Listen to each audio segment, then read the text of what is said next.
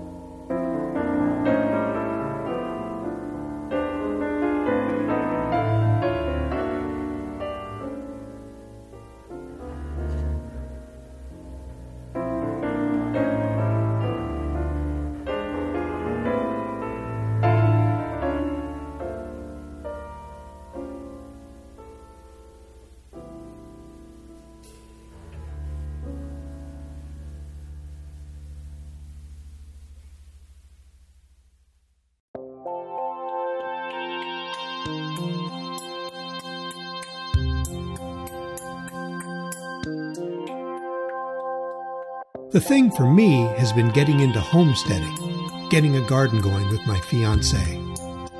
I always felt like, why would you plant a fruit tree? It takes 7 years to grow, so why would you do it? But now I've got the time and the place.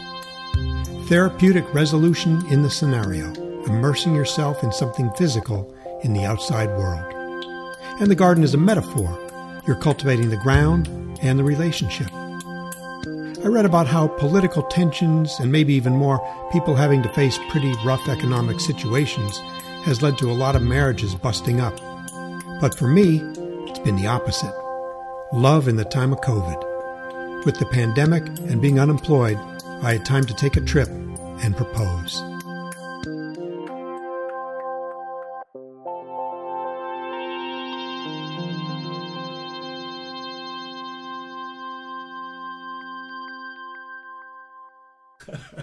Well, from Pedro Show, happy Monday. I'm a 63-year-old now, as of yesterday. I had to do happy something. Birthday.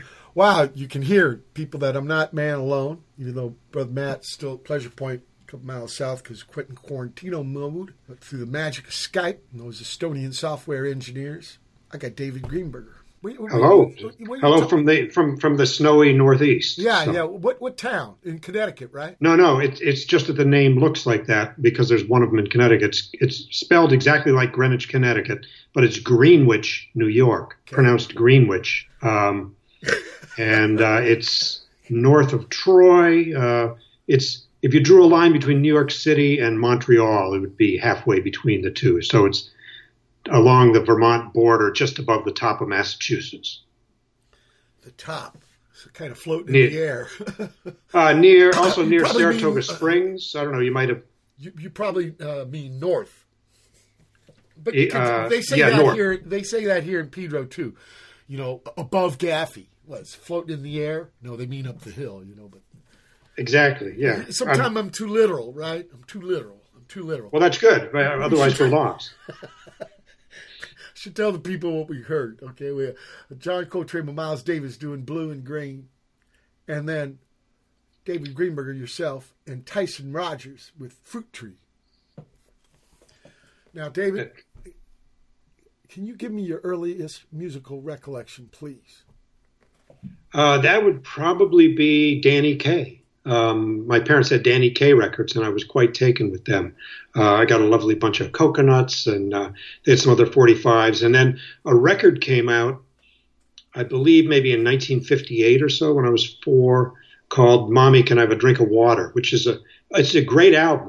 It still is a fantastic album. It's a concept album that has Danny Kaye singing all these songs from the perspective of being a kid. And I knew those songs inside and out. I'm five, my feet can reach the floor. You know, when every song on there I got to know. And that's probably my earliest memory is the Danny Kaye stuff. Now, and where was this? This was in Erie, Pennsylvania. Okay. So, who's from there? I think Trent, the 9 Inch Nail guy. He's from Erie? Well, wow. Near there, or maybe. Yeah, Mr. Tom from Tobacco was telling me about I was born in Chicago, then we moved to Erie when I was about 2. So. Okay. Now, in the pad, was there musical instruments? There was a piano. My mother who's still around, she'll be 89 in a week, was a pianist. And she was an accompanist for different, little small theater things in Erie. And later on, when I was a little bit older, she started teaching piano and did that until a few years ago. So there was a Steinway intermediate grand. It wasn't the baby grand. It wasn't the concert grand. So there was this big, with the Louis XIV carved legs and everything on it. So additional very early memories are lying underneath that piano and looking up at that, the big, I don't know, iron, whatever it is, the soundboard and all the workings and the printing on it and it was all this cast iron work, and I would lay under there when she would be playing the piano. Now, did you get asked to take lessons? She taught each one of us in turn for a while, and none of us really stuck with it. But It did. Between that and the music that would just be played in the house. They had a lot of other records, classical and soundtracks and musicals and things like that. It led me to want to be involved in music. And then, of course, in the early 60s and between the Beatles and the Beach Boys and the Ventures and stuff, then I wanted to, I took guitar lessons and then switched to bass when we needed a bass player in the neighborhood bands that sprung up. What was the first record you bought with your own money? Yeah, I think it was The Wonderful World of the Brothers Grimm, which was a box. It was one LP in a box and opened up and it had a book in it. And that Wonderful World of the Brothers Grimm had come out and it was in Cinerama. It was that CinemaScope movie. And so I think in terms of it being my own money, it might have been that I had a check from my grandmother or something. So there was that, but probably things that would be more representative of me finding myself. It could have been Meet the Beatles or a Ventures record. I can't remember. I asked that question because you don't got a lot of money when you're a kid, so how are you going to spend it? What was the first gig you went and saw? The first one that I saw on my own, and I can actually tell you this as well. I've got a list of every musical event I've been to since 1968. And the very first one on it is the Strawberry Alarm Clock at the Warner Theater. It was the Times News, which was the newspaper Times News variety show that was sort of like an Ed Sullivan thing where there was something for the whole family. I remember Lana Cantrell was in it, but I was there because of Strawberry Alarm Clock. It was at the fancy theater downtown. Yeah, we have a Warner Theater here in Pedro, and it was put in right before the Depression, so they got the boiler, but they didn't put in the organ. And we had the organ that would rise up from the floor. Yeah. Wow. Yeah, me and D. Boone saw The Exorcist, and the week it came out, and some guy in the intermission, the lobby, had a epileptic seizure. We never seen that before. He was laying on the ground shaking, and after that movie, never seen a little girl cuss like that. Wow. And that was that's a big awakening. You brought it all back just saying Warner Theater. Okay. Yeah. What about school? Were you in the choir or the marching band or shit like that? No, but I think when I was in 5th grade, they give you some sort of musical aptitude test of some sort to see, what your ear is like or something. And so I scored high, and I think they, said you could play violin or something, but I wasn't interested. So I took cello and was in the school orchestra for that 1 year. But I only did it as a deal where I could then take guitar lessons after that. Not with the school. The deal was with my parents. So. Yeah. That's why I asked kind of about the piano thing, because some people have such a bad experience, they almost get turned off of music from. I think it has to do with the teacher, but since teacher was your ma. And it was pretty loose. Like if we wanted it was there. They did, instill a sort of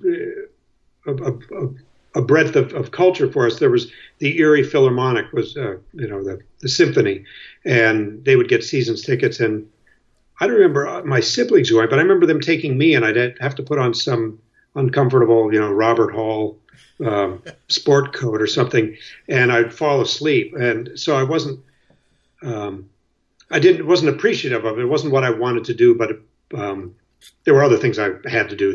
That's just what you do. But I think it put me in good stead. What about the thing with your buddies, people your age, after school, the bedroom band, the basement band, the garage band? Did you do that? Oh yeah. Well, I started being in bands. I bought a bass guitar in June of '67 with money that I got as gifts from my bar mitzvah, and I bought a Hagstrom bass guitar, and then started having a band with a couple people I knew, and then I started getting into a band in a neighborhood where the other guys were a couple years older than me, and they needed a bass player. And I went through a couple years of that, and then I started getting in bands that were further afield, that were a little bit more. We already knew how to do some stuff, so it got a little bit more adventurous, even though still covering a wider range of stuff. Maybe somebody even writing a song. And then by the time I was in a junior in high school, I got in a band with these guys who were like 6 years older than me and out of college and working regularly, playing bars and fraternities and ski lodges and stuff. And it was a cover band. They played a lot of stuff like by, country rock stuff. The Band and Poco and Neil Young and stuff like that. And we do 3 sets a night. And so I got into this thing where I was actually making money and stuff in this band, and learned about the working side of a band, and did that for a couple of years. And then those guys all went on, got regular jobs, not in music. And I eventually then, left Erie, and I wasn't in bands then through a lot of the 70s. I moved first to Philadelphia, then to Boston, and went to art school after a couple of years in Boston. And by the end of the 70s, I really had a hankering to be in a band again. It had been about 6 years or something. And I had seen a band that I really liked, and I thought, I want to do that again. And looked in the weekly arts paper, the Boston Phoenix, and there was an ad looking for a bass player to play sort of a one-off concert of the music of Captain Beefheart. And I was like, what? I was shocked and amazed that I happened to see it. And so that became this rather enormous project that got some attention in Boston. And, it ended up being so much work. We played it out about 5 times. There were about 8 people in it. We had a marimba player, 2 trap sets when it was needed, a couple different singers. And from that, then, when we then dropped the repertoire to be a band on our own, we coalesced as a quartet and spent another year then sort of figuring out who we were, since we already had good working habits and were used to getting together. So that band was Men and Volts, and we had like 5 albums out over the course of the 80s, and then another 3. There's like 8 albums out there, including one that just came out a couple years ago that Byron Coley put out on his Feeding Tube label, put out recordings of us playing the Beefheart stuff in '79, something that back at the time I had no interest in us putting anything like that out. It was a limiting thing. We were in the shadow of it already by having kept the same name when we did those concerts to when we became this band that really didn't sound like Beefheart at all. But now with 40 years gone by, it was kind of fun that he wanted to do that. So Byron's an old friend of mine. I want to play Listening to You Like It.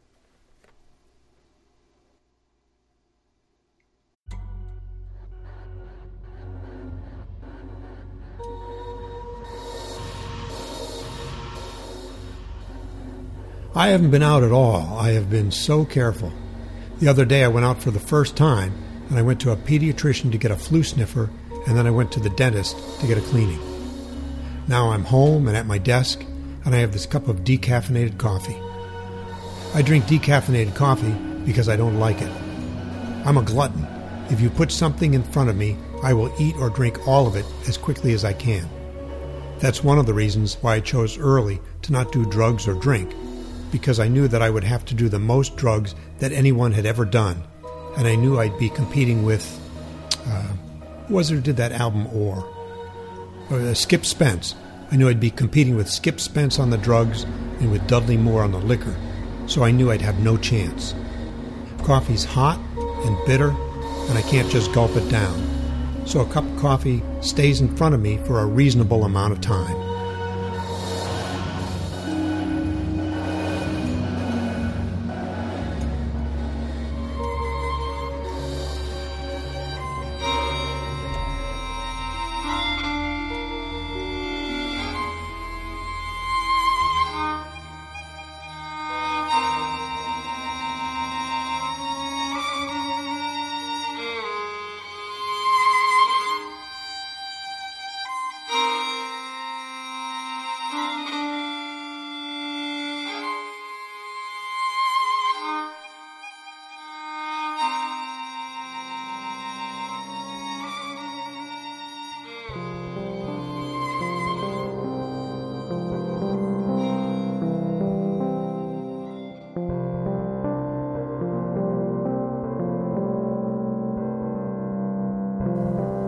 one thing that's kind of changed in our culture.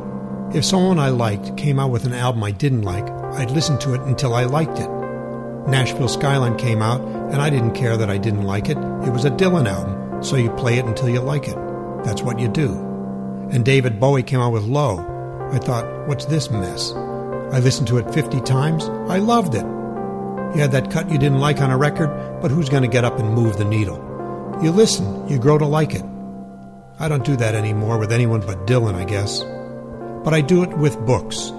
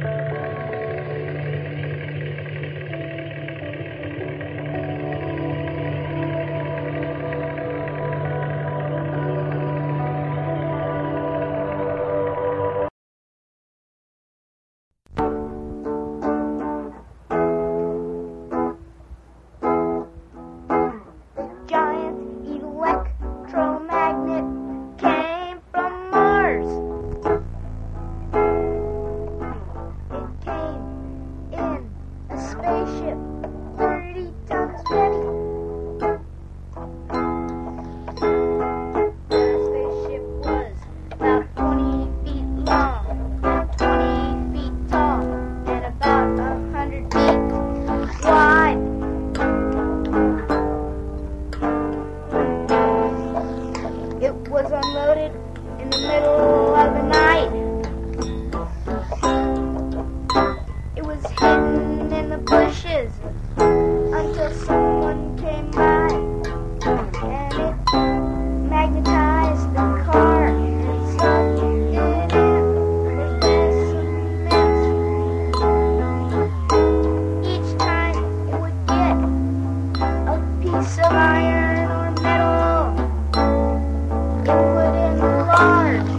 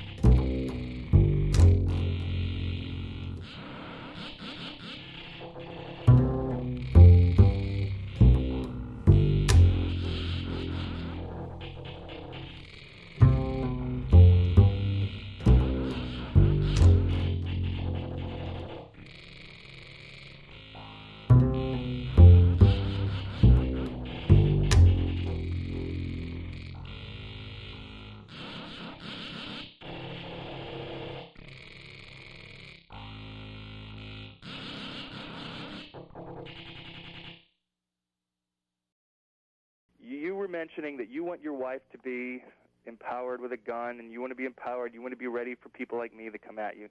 Let me tell you, there's not enough guns, there's not enough bullets, there's not enough bombs to keep people like me down when we watch our children caught in the same morass generation after generation after generation. We have nothing to lose, and that makes us dangerous. Why do you say the word we, Joe? Because there's just people like us across the country who have no hope. We've been kept down for generations. And, Joe, you're going out and sticking guns in people's faces? Not yet, but I'm that close. To taking someone's life? Hey, you know, you have and I don't.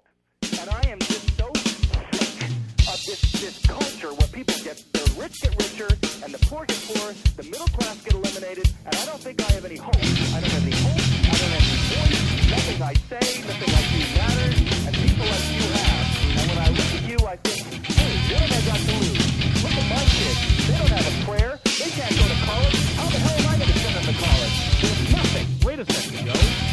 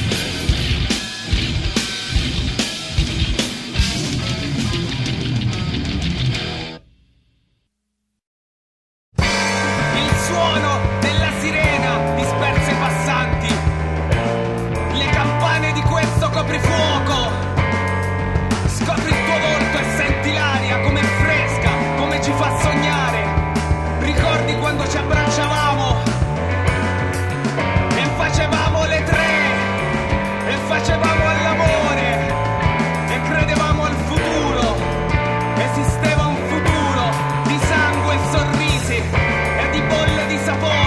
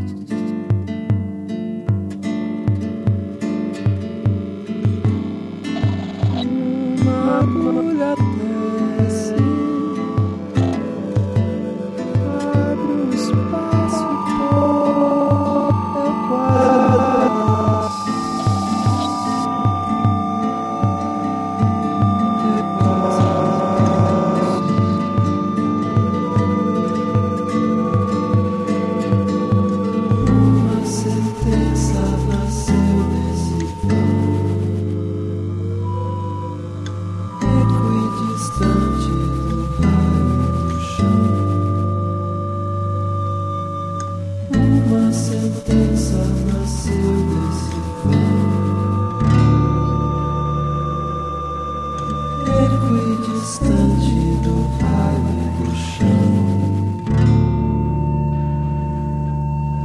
Uma sentença nasceu desse fim. Equidistante do vale do chão.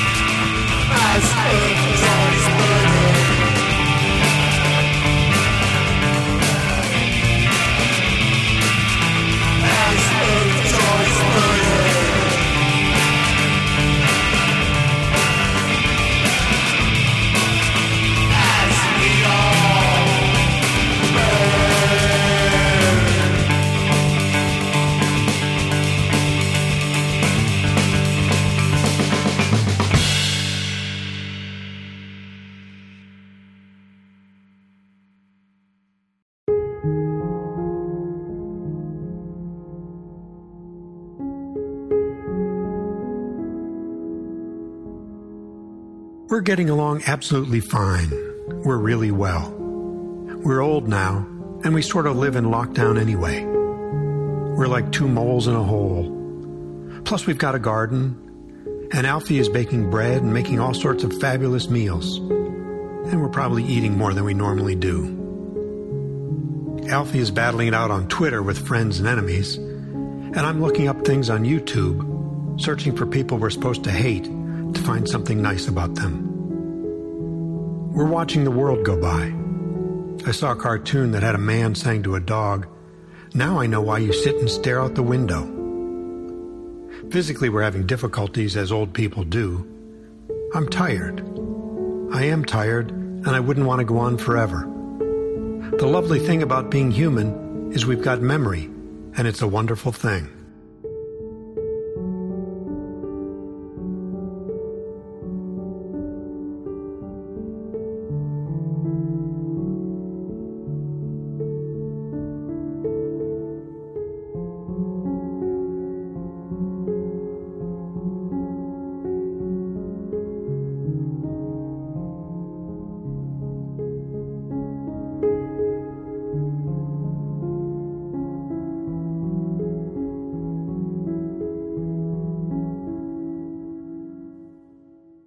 Well, for Pedro Show, yeah, that was David Greenberger and Tyson Rogers with "Listen Until You Like It," which is a good philosophy. His name is alive, brand new. Keep the moon on time. By the way, look at the sky tonight, people, because it looks like Jupiter and Saturn are going to be kissing. Now, they're millions of miles away from each other. It's called a conjunction. Yeah, they're lining up. So it's a... optical. Optical illusion. Yeah, delusion. Yes. Then we had baby gherkin and bomis prendin with a giant electromagnet. Devin Hoff, we in some strange powers employ. Stand-up bass man. What do you call that? Arrgo with the bow. Mm-hmm. Mr. Paul Chambers was great at that. Struggle with Wait a Second, Joe.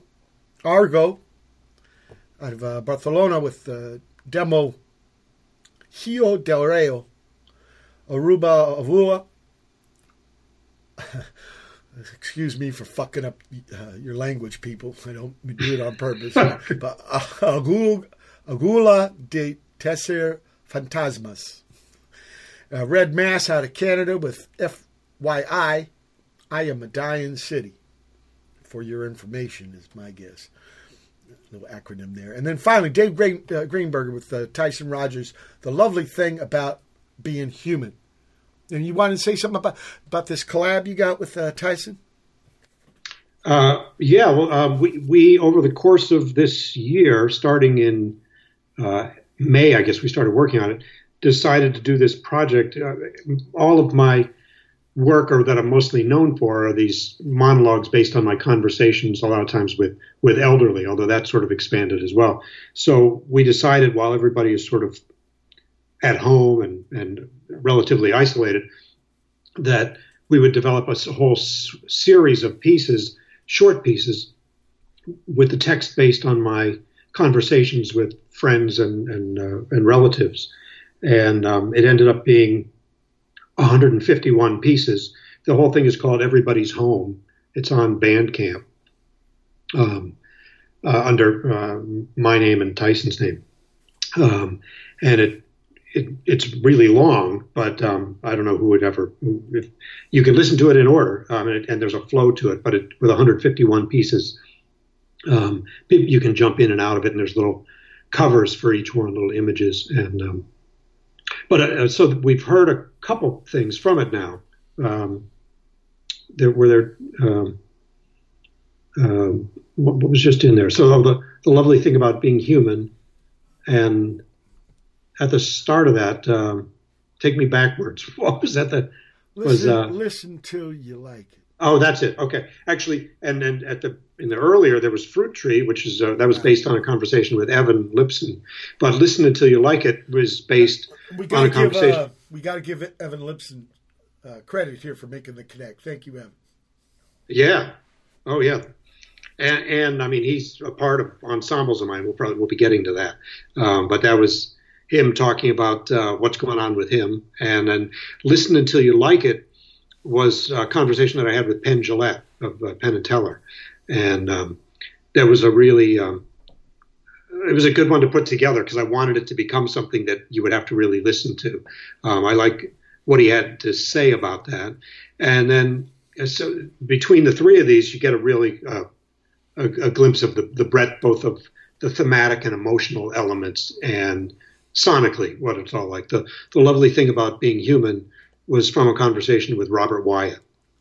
Drummer man. And, Can I ask you if you have any influence from Joe Frank? Are you aware of this guy? I know of his stuff. I've never, I've heard it. Well, he passed away a couple of years ago, but he would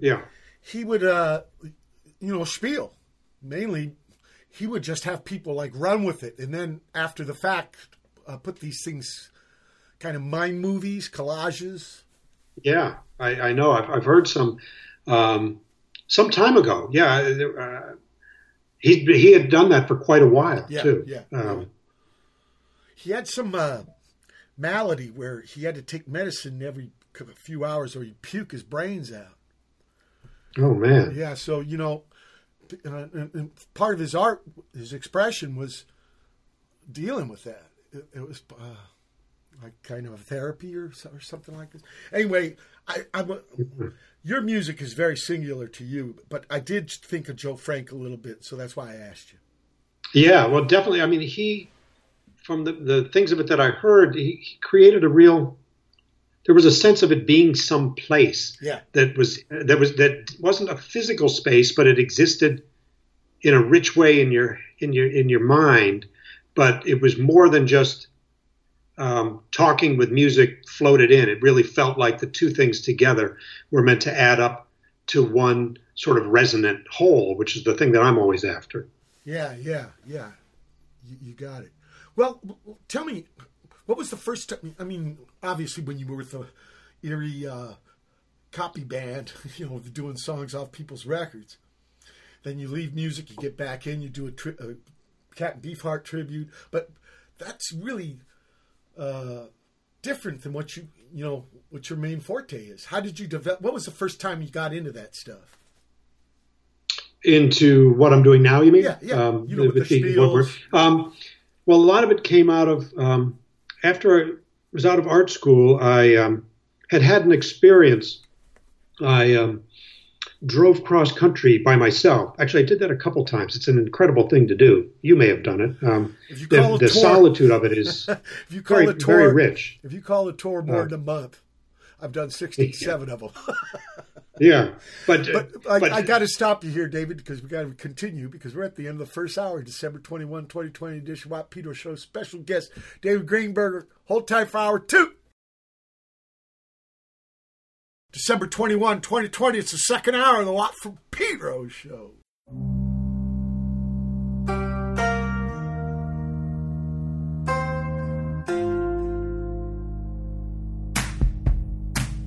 I used to go drinking, I guess, or something like that. They'll knock me out of you, right out of the picture, all right. For Christ's sake, knock me right out. I used to dance, but I ain't showered yet or nothing. I don't do much now by the looks of it. Is that right? I won't go any places now by the looks of it. Know it? Stick me in there and go home. I used to go dancing and staying out all night, but won't do it anymore by the looks of it. Can't go anywhere on account of it's lunchtime. Dirty trick, got me licked. They all eat lunch and got me licked. Dirty trick, got me licked. Can't go dancing. I'm knocked out now, right? No shower. I can't go no place. I won't go nowheres. Geez, I'm licked now. Why do they do that? Got me licked now.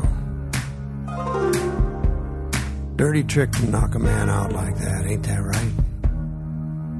Where the hell am I gonna go sporting? I'm knocked out, you know what? Knocked out. They all go home, leave me here. Don't do me no good. Got me knocked out.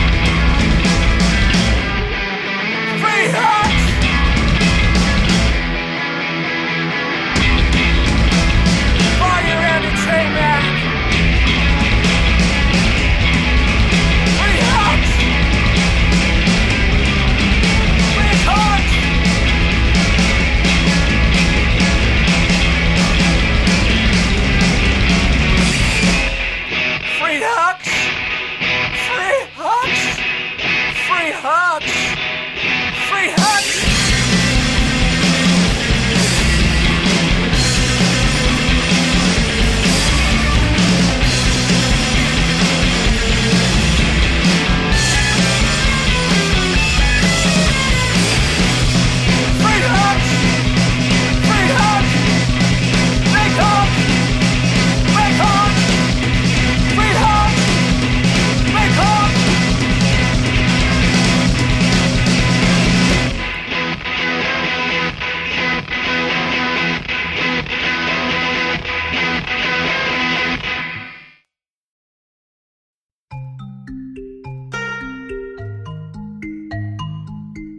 There's an interesting problem in statistics that I engage myself in.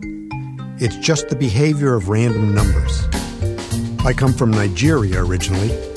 I came to California to go to college. I studied engineering. It's a long story. Many a slip between the cup and the lip. There are many ways to slip, right? See what you can learn from old people? Many a slip between the cup and the lip. You know, sometimes, as they say, how can I put it delicately? Shit happens. But I don't roll with it. Rolling with it means you accept it. You try to live the best you can. Ultimately, you see, my own belief in Christianity is that we all have to give an account to God. Some things are beyond your control. But as I said, you asked me what I was doing, and I said I was doing something in statistics. And the ultimate end is to show the glory of God, even in the abyss, literally and metaphorically, the abyss. Whether it's secular or sacred, a lot of people know what I have been through. Even the secular ones say, you can survive this only because you are blessed with high intelligence, very high intelligence. And the people who are taught in the sacred sense, they say you can survive only because God put a hedge around you. It doesn't surprise me what I have come through, not so much. It's just sometimes you go through things and usually there is a fortune of facts. They say it was this, it was that. No. It's just a fortune of facts. Dumb luck. I could not give up. That is left to God. This is what I do. I'm satisfied with what I'm doing. Every day I have to adjust to see how to truly behave, how I want the numbers to behave, and me. We are inseparable, Those that God has joined together, let no man part asunder. It's wedded bliss between myself and the numbers. You say numbers can sometimes confound us, but I wouldn't blame that on the numbers.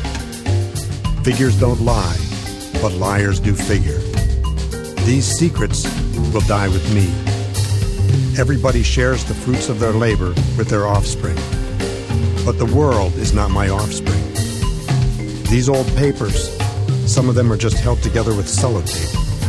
I'm the only one who knows what it's all about, what the numbers mean. It's my intellectual property.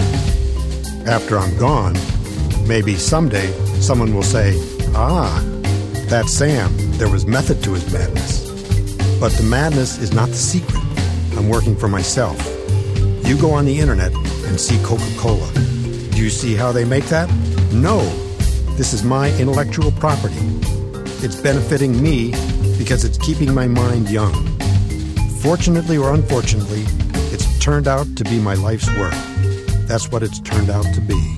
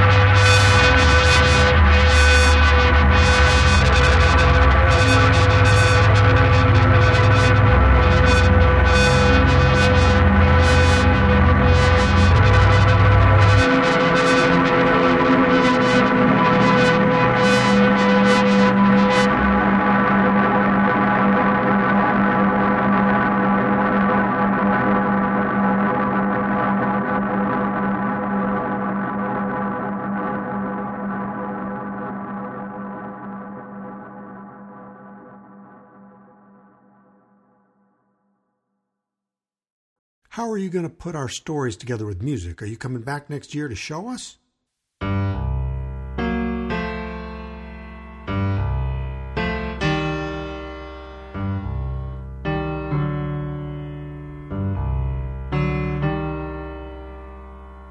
One time, I got into mischief. Before they built this new place, we were in the trailer, and that place was so small, I accidentally broke the door. I broke it so good, some metal came off the wall. I broke it with my chair. And I fell in the pool in the chair, in my wheelchair. I got too close to the pool, and I went over the edge. I flipped over, and I went in the pool in the chair. They had to get me out, and they had to get me a new chair.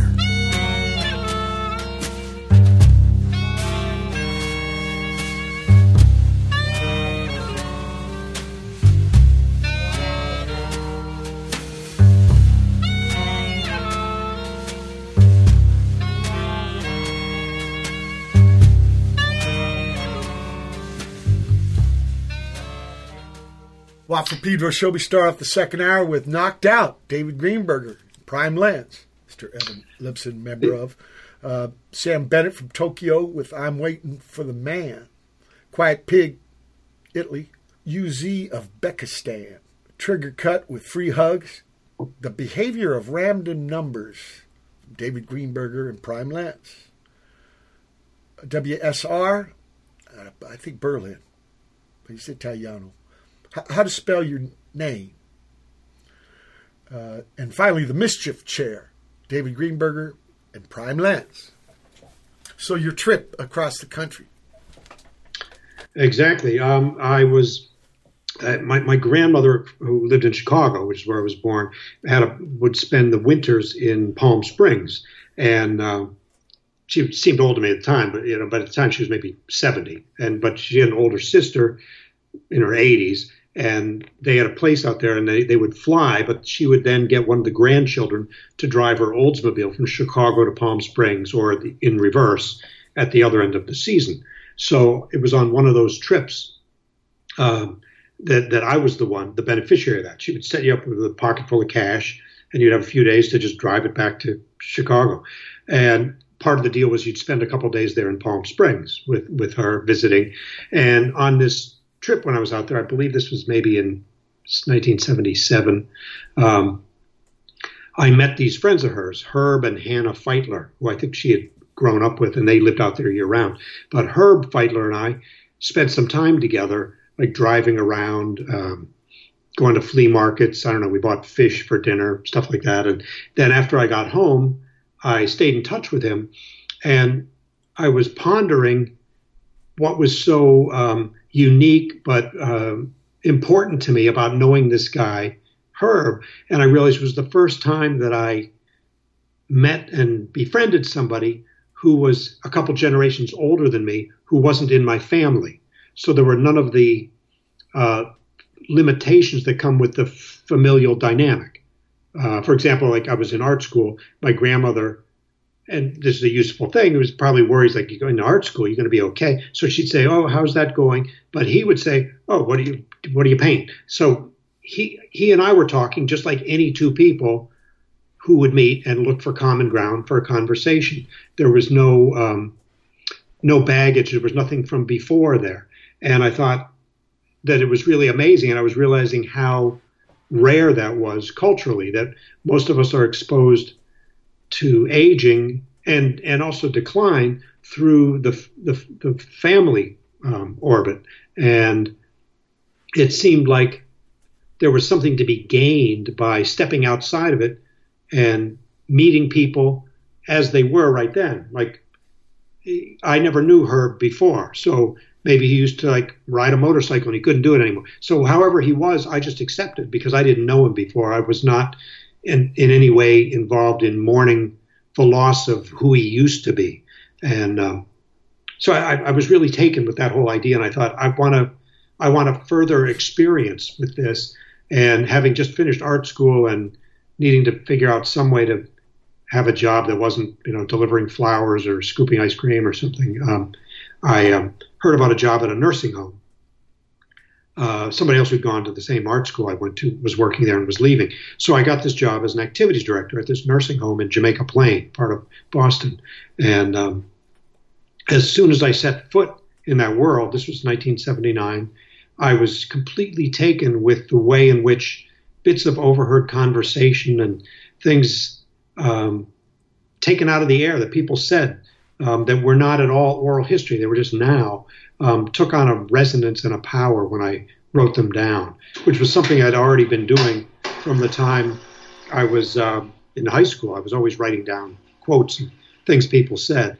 So I started this little publication called The Duplex Planet, because the name of the nursing home was the Duplex Nursing Home. It was an old converted duplex house.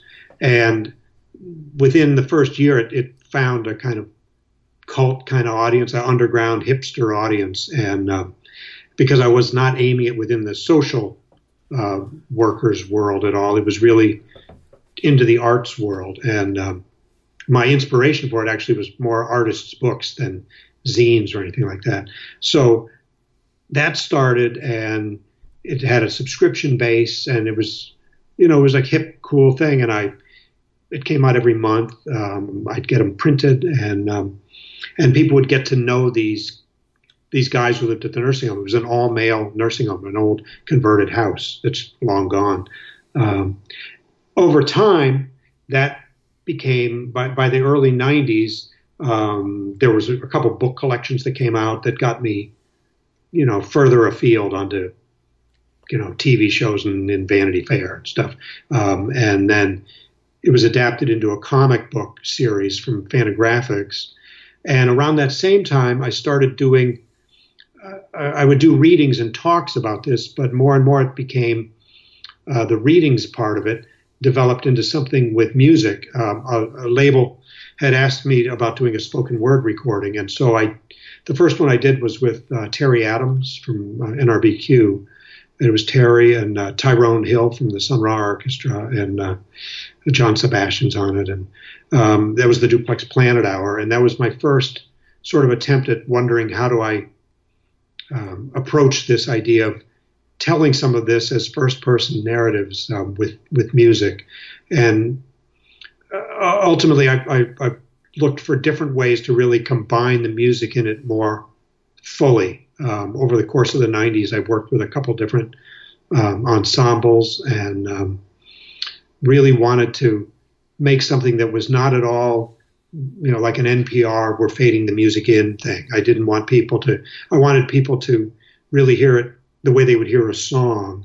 So I over the next 20 plus years, I did a lot of projects and had a lot of CDs out. A lot of times they'd be artist residencies and commissioned things for different museums and universities, and I a lot of times worked with musicians in that city, and became pretty versed in how to do that and how to have things turn out both the way I wanted, but also in ways that would surprise me, and that led me to right here and going on and on about it like this. The one from Pedro Show. Look, I want to play A King in Milwaukee, Part 1. Look at me, I'm a king. I have a red shirt. I live in Milwaukee. I drink beer in Milwaukee, too. In heaven there is no beer. The angels drinking all the beer. We can always drink beer. And men, too. Men like the Three Stooges. They're crazy. One guy was smoking in bed and he made the bed go on fire. That one guy is dead that plays the Three Stooges. Curly and Moe, and Larry too. Larry has the curly hair. I've got hair like Elvis Presley, hair tonic. Then I've got sideburns like Elvis Presley too. The lady barber gave me a haircut. Look at me, I'm a king. I have a red shirt. I live in Milwaukee.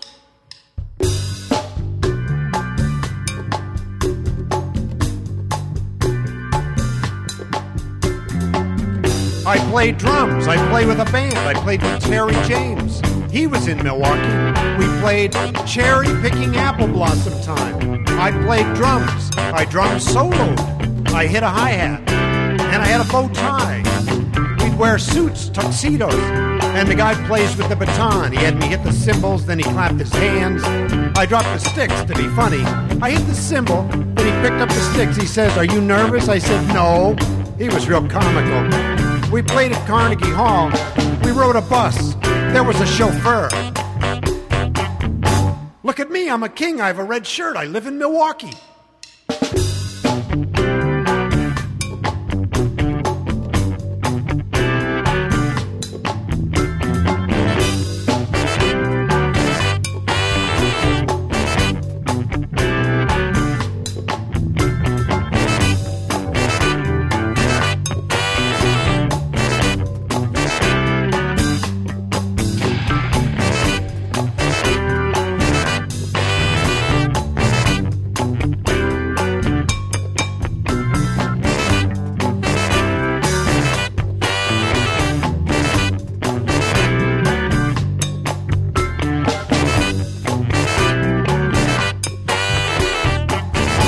Look at me, I'm a king. I have a red shirt. I live in Milwaukee.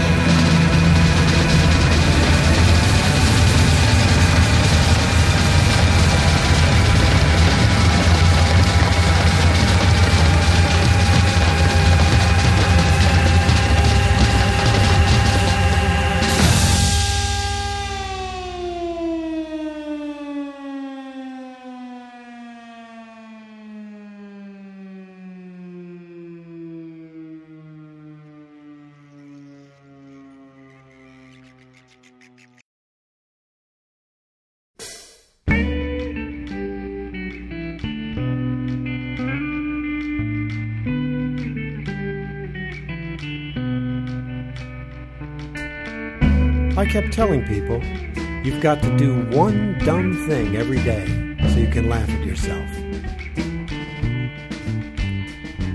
I haven't done mine yet today. I'm working on it. It's just some stupid little thing, you know. You have an appointment for a certain time and you get the date or the time mixed up or something like that. It doesn't take much. You know, you're cooking something and you forget to put in a vital ingredient. Like in a cake, you know. You forget to put the baking powder in and, well, it's not going to do anything. It's not going to be a cake. You just need one dumb thing. One dumb thing.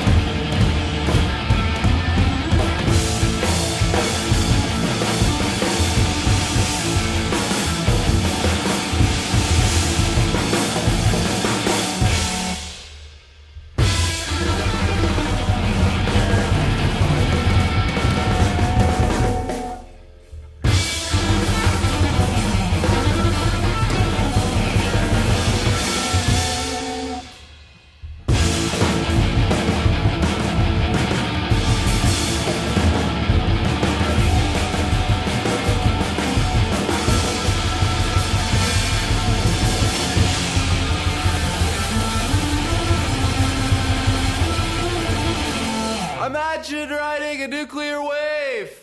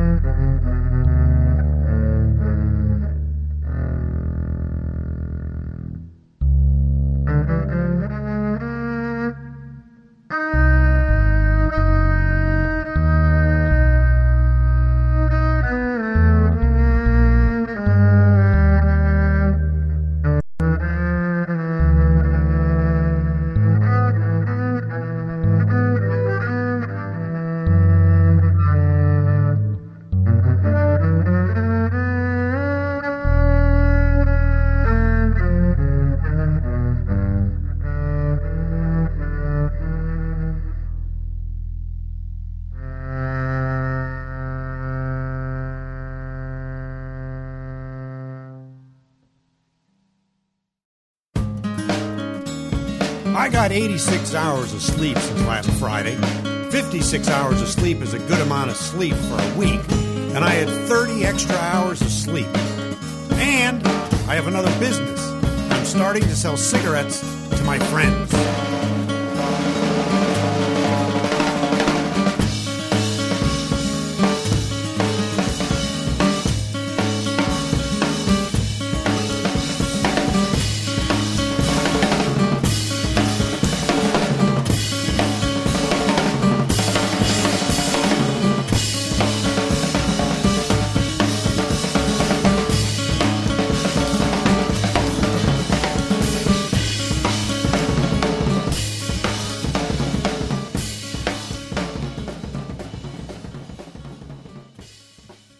Well, I'm from Pedro Show. Yeah, we started that chunk of music off with A King in Milwaukee, Part 1. You didn't give me Part 2, so I don't know how it turns out, David. But that's David Greenberger and Paul Cebar, Tomorrow Sound. Yeah, that was the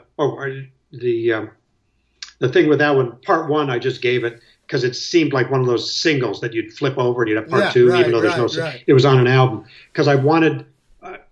In some of the pieces that I've done, I've really wanted it to make it seem like it could be catchy, even though I'm talking. Like, how do you make talking catchy? And so I've had a number of different versions of doing that with different people, and that was part of a big project I did in Milwaukee in 2008-9, where I spent 3 months in Milwaukee talking to people with memory loss. You know who was from Milwaukee?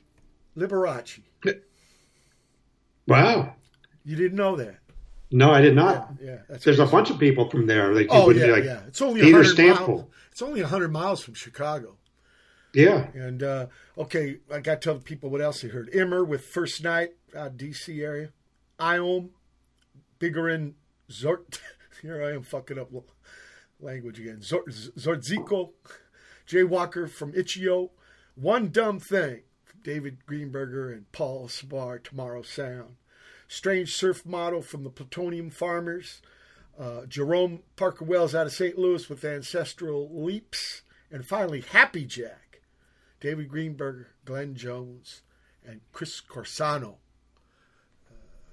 So of those things that you mentioned, then the One Dumb Thing was also with Paul Cebar, Tomorrow Sound, and that was done as a project for the Kohler Museum in Sheboygan, Wisconsin. And I was really pleased that the French horn on that was Vincent Chansey. I don't know if you know him, but the only French horn player I know. The only French horn player I know of was John Entwistle.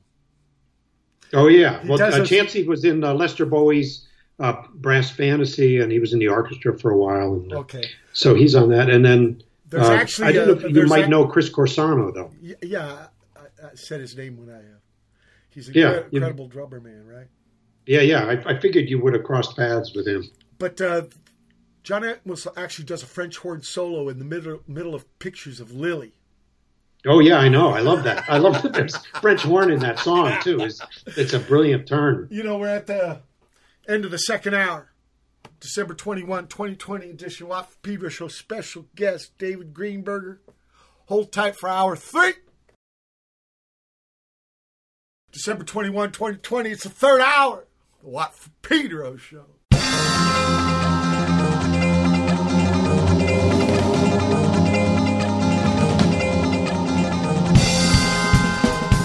After I had my stroke, I dreamed that I was an FBI agent, and they called me Big Al. This guy that was having these monkeys shipped in from South America, and he was using them to transport dope he was peddling. And what happened was, the FBI found out about it, so we raided the place. It was in this big warehouse, and it had this chicken wire going all the way up, and they took the monkeys out of the cages and just turned them loose in there. So what happened, there was a bunch of us FBI agents like me, about 3 other ones.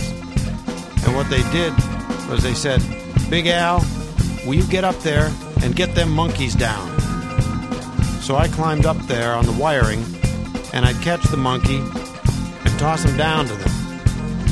Now, you know how monkeys screech and claw at you and try to bite you, you know. Anyway, I tried grabbing them, and they'd bite me on the hand. So I'd grab them and just toss them down quick to the other agents. And those monkeys would be all over them guys. They'd have to try to get the harness off them so they could get the dope off.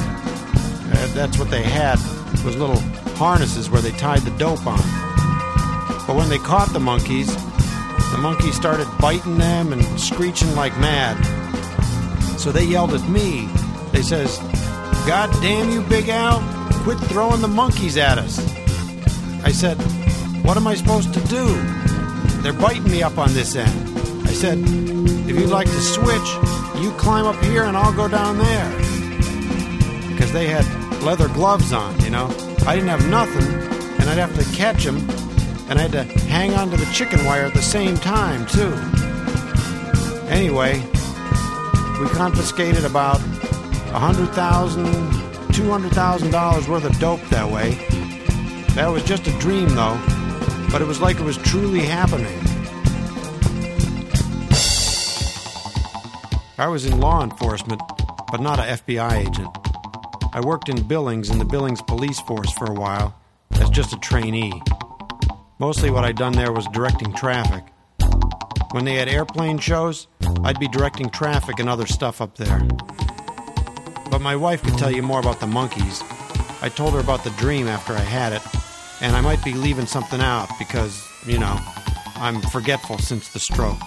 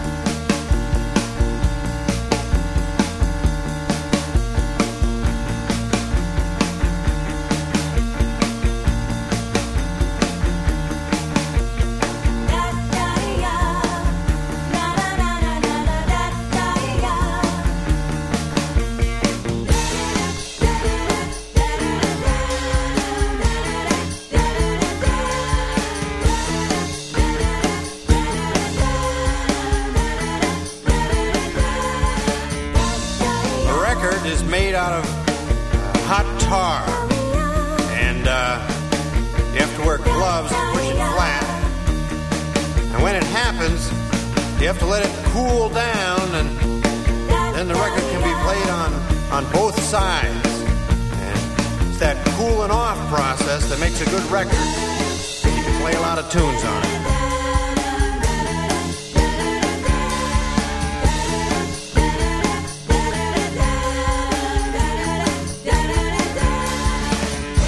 Back 20 years ago or so, when the cars were going faster all the time, there was less of the gasoline that goes into making hot tar, and it made the price for a record go sky high. This was because more people wanted gasoline for their cars than wanted it for their records. The public wouldn't take it no more. I mean, they didn't want to pay those sky high prices. People said, stop, give me the tape instead.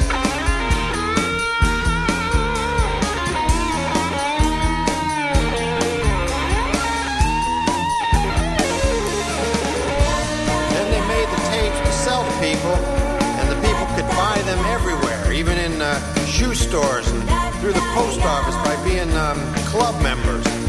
They could also then play the music they wanted to hear in their own car. Let's see now. Oh yeah, and when the tape breaks, they just take the damn thing and fling it out the window.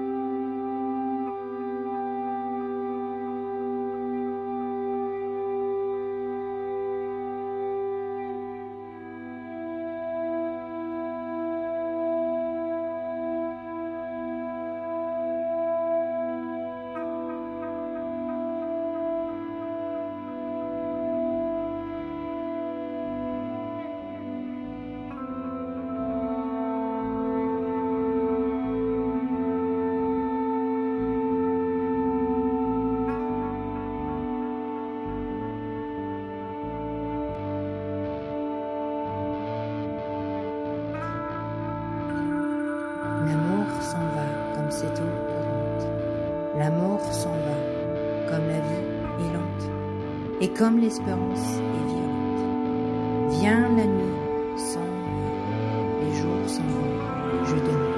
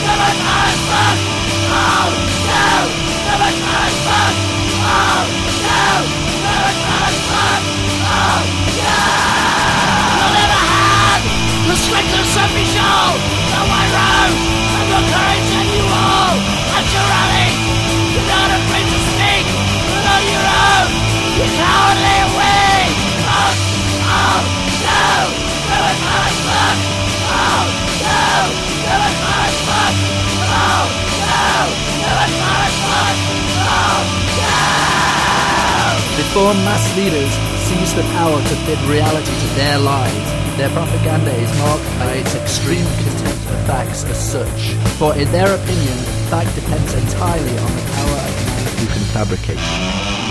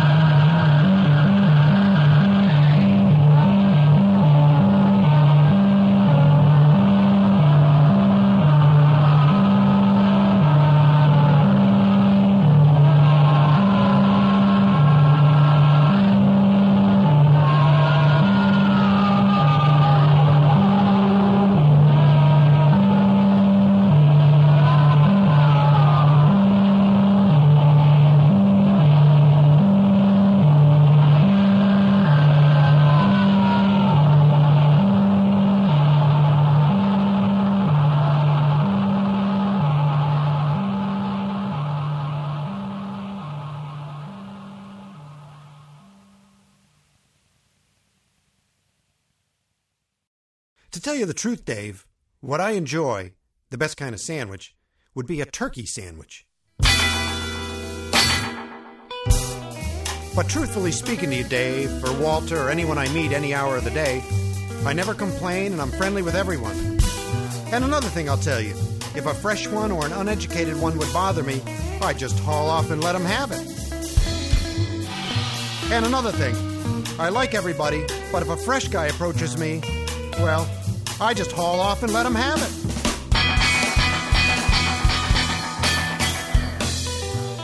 And another thing, I like everyone, and I like all religions and all churchgoers, but if anyone gets fresh with me, I just haul off and let them have it. And another thing, I'm kind to everybody, and I speak to everyone, but if an uneducated one or a freshie would bother me, I just haul off and let them have it.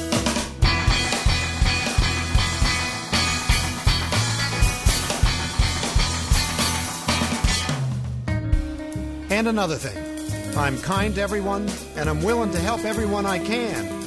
And if I can't help him on what they're asking for, I politely tell them, I'm sorry, I can't help you on the matter.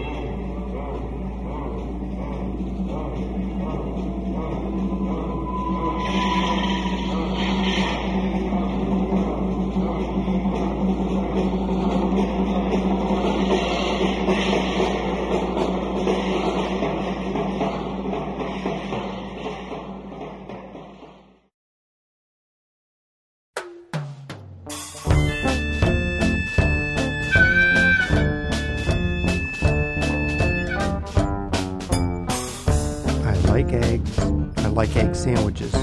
That's all I can think of. That's all that he can think of. Eggs are hard-boiled and you can color them. You can color them different colors. They're good! Like eggnog!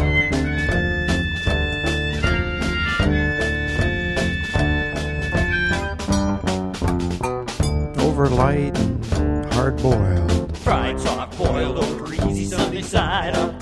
They're good for your love juices.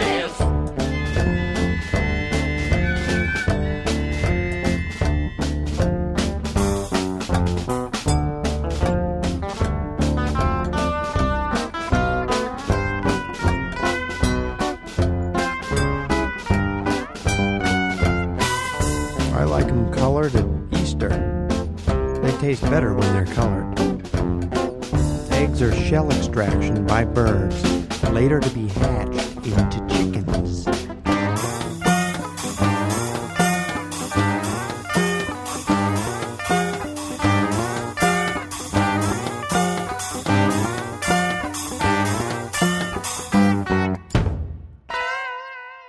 When he had that synthesizer part, I thought, oh, I'm calling it Montana Vice as a reference to Miami Vice, so nobody would have to get that reference. But you know who made up that music? That was Jan Hammer. Yeah, I know. And yeah. I saw him with the Mahavishnu Orchestra. People, we start off the third hour with Montana Vice. David giving you a little insight there. David Greenberger and the Shakin' Levis. Another Umbrella with Infinity. David Greenberger and Bird Songs of Mazok. I think Roger Miller, right? He was in that, but he was only in the first album that they did. Oh, they continued on for a long time, so he wasn't in it by then. Okay. By the time, yeah. I think he's living up in Vermont? I think he is, yeah, southern Vermont. He's just above the top of Massachusetts. I saw him a couple years ago at an event we were both at. Yeah, I've always loved his stuff. He's from Ann Arbor. And he was a bass man in like a prog band in the 70s, and he gave me that. I played it on the show. Simon Waldem, Into the Blue, Reprise, New March Violets. Reprise, that was Frank Sinatra's label. It was. Yeah. New March Violets, Dynamite for Partisans, Nor Turquoise from Double Dutch Picnic, David Greenberger, and Bangalore with Sandwich. Hi Maya, Is This the Moment? Antimatter Does Matter. And finally, Eggs from the Palthone Scooters.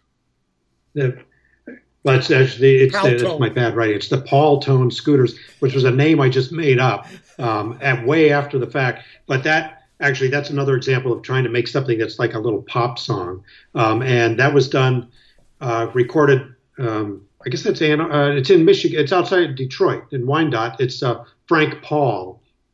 And it was one of the first things I really started exploring, how to really get the music in with the stuff rather than as a theme before it and after it. And so I had done that. And then some years later, I thought I want to put all that stuff out. And so I came up with a band name, the Paul Tone Scooters. Because it's got Frank's name in it as the band leader so it sounds sort of wobbly important, the band name.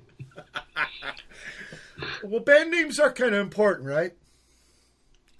Yeah, well, it's funny, but then once they're there, they simply exist, and we don't question them anymore. They lose when you have a hard time deciding on one, but then once it's there, nobody questions it, really. Unless it's a really lame, like Turd Purse. Yeah, there's some that just like really, like It's a Beautiful Day. Remember that band? Yeah. It's like really, go back to your room and work on that one a little bit longer. Nobody can even shorten that. What do you call them? It's. I want to play the arguing gardener.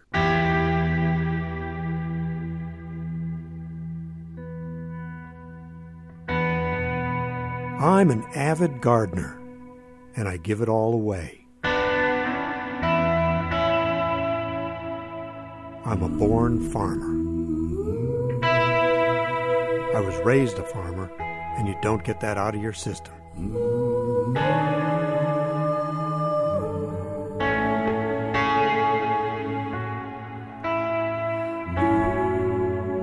was out of gardening for a while because I was supposed to take it easy. But this year, I decided I was going to argue with somebody.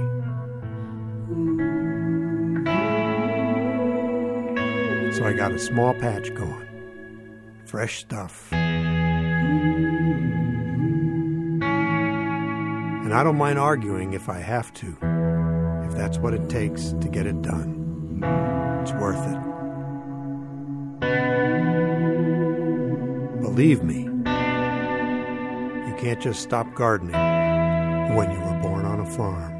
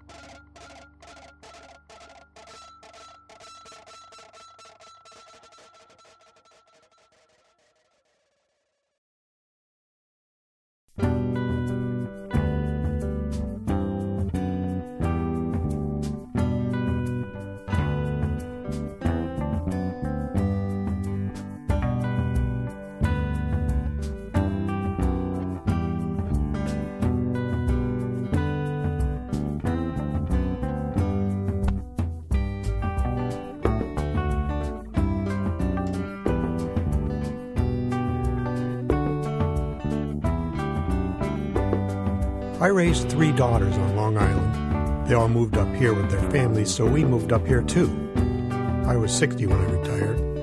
I'm 93 now. My wife passed away 6 years before me. Before my age now. I'm 93. She passed away at 86. That was 2 years younger than me, so that was about 4 years ago. We grew up together.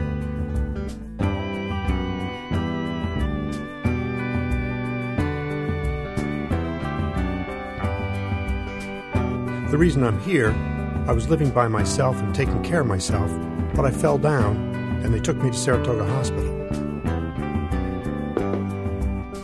No broken bones, but then they found I had low salt and all that, so I ended up here. My daughters all wanted me to live at home too, but I had that accident, the fall. I was doing good here. I joined all the clubs, then I took a turn for the worse. I'm 93, and let me tell you something. I don't have a death wish. I'm not suicidal, but I wouldn't care if I went tomorrow.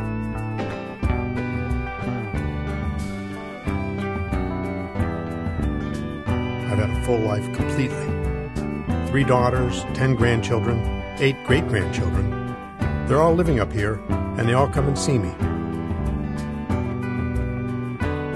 So that's it. I filled you in.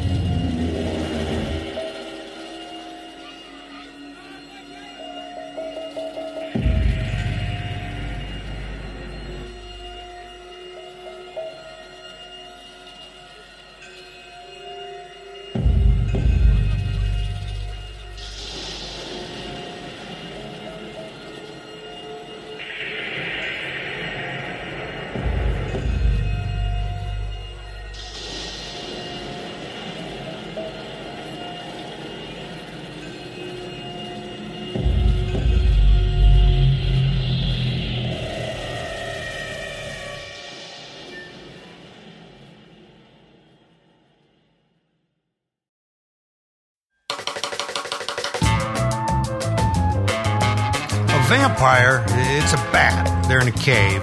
It's a rat. That's all it is. You go in a cave, you'll see things flying around. They call them bats. They're very dangerous. A vampire is something that Hollywood created. And that one guy, Bela Lugosi, he was the best. He even looked like him. They brought that man out of nowhere. I forget what year, back in the 20s. No, 30s.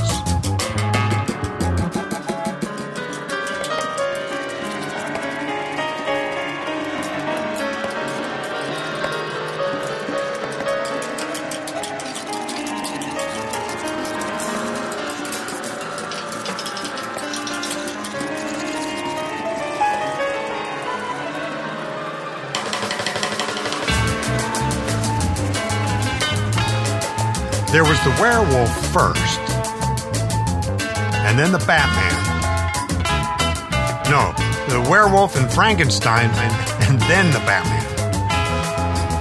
Christ, I seen all them pictures. I'll tell you right now, David. People, last music for this episode. The Arguing Gardener from David Greenberger and the Hi-Ho Barbers. University Challenges is my buddy AJ in Holland with Reverse Swing, his new proj, University Challenged. David Greenberger and the Huckleberries with Took a Turn. The Hysterical Injury with Rosetta Waves. There's a good name, The Hysterical Injury. Oh, that's good. Yeah, I love it. Yeah. Some are terrible, some are good. Yeah, it's trippy about names. Waku Waku Kingdom after that with Gaga Goo. And then finally, Hollywood's Vampire, David Greenberger and the Waldemar Players. So all three of these tunes that we just played are yet to come out. So people, you're getting your early listens. Right. The Arguing Gardener is with the Hi-Ho Barbers is myself, Mark Greenberg, who runs he was in the band The Cocktails and runs the Wilco Loft where we recorded it, and Kelly Hogan and Paul Cebar on vocals. But it's Robin and Mark and I are the main trio. And then the Huckleberries, that's a piece that was done it's now delayed because of everything going on this year. There was a new performing arts venue that opened in the area, a big $20 million renovation of a cathedral. And so they commissioned a piece, and I put together an ensemble with musicians from the Saratoga Springs area, and we recorded what will be a double album. And but everything's on hold for about a year. So, and then the Waldemar Players was a bunch of sort of New York downtown players who had invited me down to do some stuff and record with them. And we worked on it over a period of years. It was Michael Evans and Jeff Arnold, who were a drumming duo at the time. And then we brought in Sam Kulick became a key player, and on that one has a piano player named Gordon Bieferman. Really interesting things. Kelly's been on the show. Great singer. Yeah. She was, when she heard that we were doing this, and with Robin, she said, I want to sing. So then the idea that I had was I wanted to be a trio, bass, drums, and guitar, and I played bass on it. But I want to have background vocalists on everything. I just let them sing all the time, whether it's words or oohs and ahs. And so she and Paul became that backup, background, well, not even background, the chorus vocal singers. So we became a quintet. Where can people find you on the internet, David?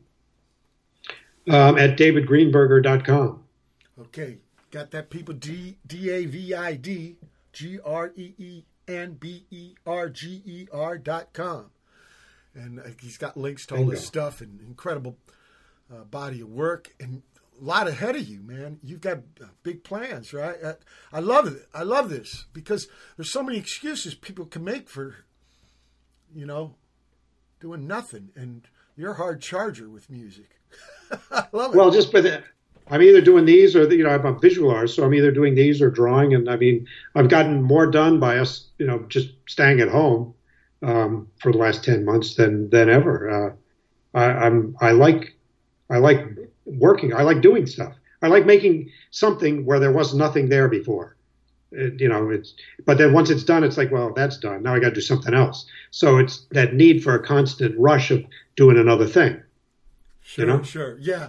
It's like when Rashid Ali was talking about John Colt. Why did he practice so much? He was already so good. But I don't think that was the point. He'd probably work something out, and that would lead to other possibilities, and he'd have to chase them down. And, it was like peeling an onion. Right. I think it's that exactly. And I feel like I do a lot of stuff, in quantity. There'll be like the thing that with Tyson, there's 151 pieces on there, or the drawings that I do. I'll do things like specifically with the drawings. I'll do a whole series of them until I bore myself into a corner. And boredom is such a rich and useful thing because it always leads me to some way out where I did something that I wouldn't have done unless I did. It's almost like I said, no, you just got to keep working, and I find a way to do it, and it's like, oh, here's a better way, and so I find a way out of it to keep myself energized, and new ideas come from just continuing to work, and even if it seems like you're doing the same thing, once you get bored, you'll find a way out of it if you're focused on it. Yeah, the focused glance. Because your works are real small and stuff, but they're really focused, concentrated. Yeah. So. And one other location I give people is that if you go to davidgreenberger.bandcamp.com, that's where at the Bandcamp thing at davidgreenberger.bandcamp.com for the whole Everybody's Home series is all there and can be heard. All 4 hours of it. But you probably got the links to that at your website, right? Actually, there's some problems on the website. Okay. Because, having your own website is like having your own fanzine. Nobody's in between you and your message. Yeah, and then something wasn't working, and it's like, so I'd rather just record another piece with Tyson than focus on, So I have to put on the clerical hat, though, and get that done. Okay. Look, real honor to have you on the show. I love what you're doing. And when this stuff comes, thanks. What's that? This was a pleasure. It was a pleasure just going through all this and just starting where there was nothing, and we made something. We went somewhere. Yeah. One final thing, though. What about somebody young getting into this music stuff?